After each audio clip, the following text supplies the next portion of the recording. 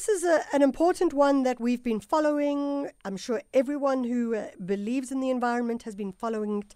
We have seen a call to boycott Shell because of the seismic blasting of the South African seas. Now, there have been petitions, there have been protests, and environmental activists are also launching a consumer boycott as well. This is in an effort to block the oil and gas company from going ahead with seismic blasts on South Africa's ocean floor. What is a seismic blast? How does it work? On the line, we have Liz Mcdaid. She is the lead for and an eco-justice activist for the Green Connection. Liz, thank you so much for joining us. Good morning to you and your listeners. Liz, let's get clarity. When we talk about what is going to be starting, and I think it's starting on the 1st of December, if I'm not mistaken, we're talking about seismic blasts. What is this? Where is it happening? Okay, so it's off Port St. John's, off that coast, this particular one, and Shell has the rights to do this. A seismic survey is what you use, and it's the use of sound to bounce sound waves basically off the bottom of the sea, pick them up through a receptor which the boats are towing behind them, or the boat is towing behind it, and using that technology to assess whether there is oil or gas under the sea. So there are obviously a couple of problems with that. But to just get you to the sort of technical parameters, So the type of sort of mini explosions that are used are going to be, it's an array of receptors, and so what you have is continuous sort of pulsing, but sort of explosions every few seconds, continuing as the boat moves across the water. So obviously what you've basically got is a wall of sound that is moving across the ocean. And if you are any part of sea life, this is obviously going to have an impact, and so part of the debate is what is the impact, how serious is it, and should we be having these? But another side of it is the climate science, which is that from a climate perspective, we shouldn't be looking for any more oil and gas. That's been very clear from the international reports. And so if we're not going to be looking for any more oil and gas, then we don't need to do the seismic surveys, and therefore we could actually protect our oceans from the potential harm of these surveys. And then I think maybe what's also useful is just give you an example, because it's also quite difficult to see what could be the impact. So obviously there's a range of scientific papers. It's unfortunate that Shell's environmental management plan, because they didn't have to do a proper EIA because of it's an old permit.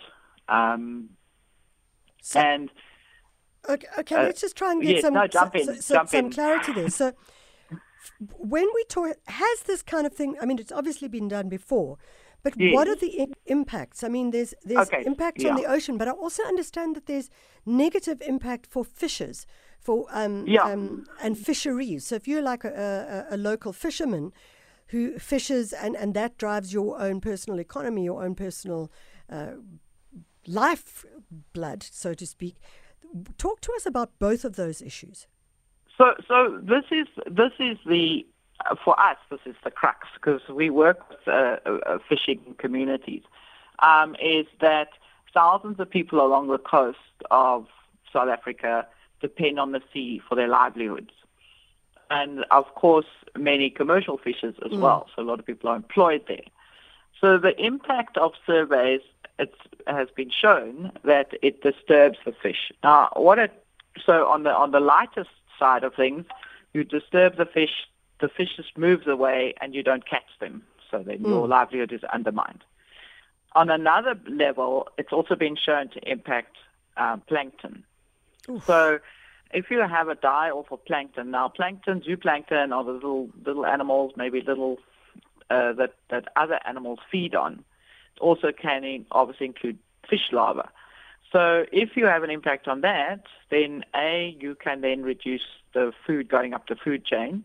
Secondly, what you're going to end up with is potentially you're impacting the next generation of fish, because if the babies are being impacted. So those are also impacts that go forward. So what has happened over the last few years with increasing seismic surveys around the world, more and more research has been carried out, but we still don't have a complete picture.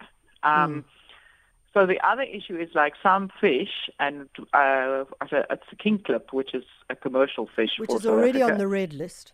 Yes, now they use sound when they're breeding. So now this is not something that was known before. So obviously, if you're bringing a wall of sound across the ocean, that's going to impact them. Yeah. Then the other issue is endangered species like turtles. Yeah. They breed on the northern KZN beaches, and the little juveniles, babies, get out, go into the sea by instinct, and they get into the Gullis Current, which sweeps them. They can't swim out of the way, down the coast and straight through the zone that's going to be carrying on. And they do that between January, February, March, April. So at the precise time that the shell operation is operating, those turtles are going through. And when you look in the EMPR, the Environmental Management Plan, this does not seem to be addressed. Yeah. So they say, there'll be a few adult turtles, they can get out the way. So the other thing is now, which has been raised, is, well, we've done everything. We're going to have a plan. We're going to have monitors. We're going to look. If we see a whale, for example, or a turtle, we will stop the operation. But the problem is that these are animals under the water. So you're not going to see them. You're not going to see them. Plus, they're doing it at night sometimes. So you can't see it at all. I mean, you mentioned whales, and I suppose that's the thing that I've kind of been following in the media, is the issue that things like mammals, dolphins, whales, etc., may very well, the seismic, because they work off sound as well, that this may impact them dramatically. Well, you've got that same issue. So they can be impacted. I mean, I think it's quite difficult. I don't know of any study where they went to ask the whales if they're deaf. But the thing is that if you are impacted, firstly, if you're communicating, then you're going to get disorientated. Maybe you go the wrong way. If you're a baby whale, a calf traveling with the mother, maybe they get lost from each other. That means you're then open to being predated by some other, like a great white or something. And then or a killer whale or something like that. And then the other issue is that if you are using the echolocation for your daily life in terms of looking for food or just keeping in track socially, then those things are going to impact on your health. And animals that are stressed then don't, they again become a little bit weaker.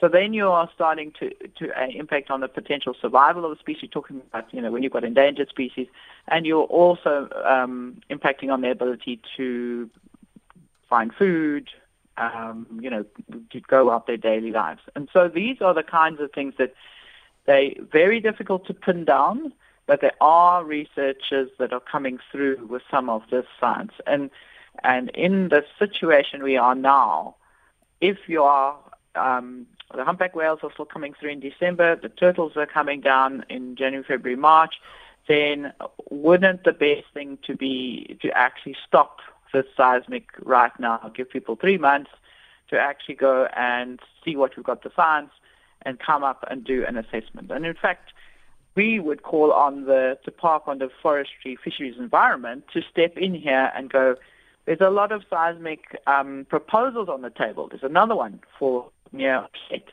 And this is the time to stop them all and maybe say, let's suspend the whole lot and let's go and do a really in-depth scientific study and pull all the studies that have been done together and look at it strategically and say, okay, so now as South Africans, let's assess whether we really want this here. Okay, Liz, we need to go from here, unfortunately, and I want one sentence on this.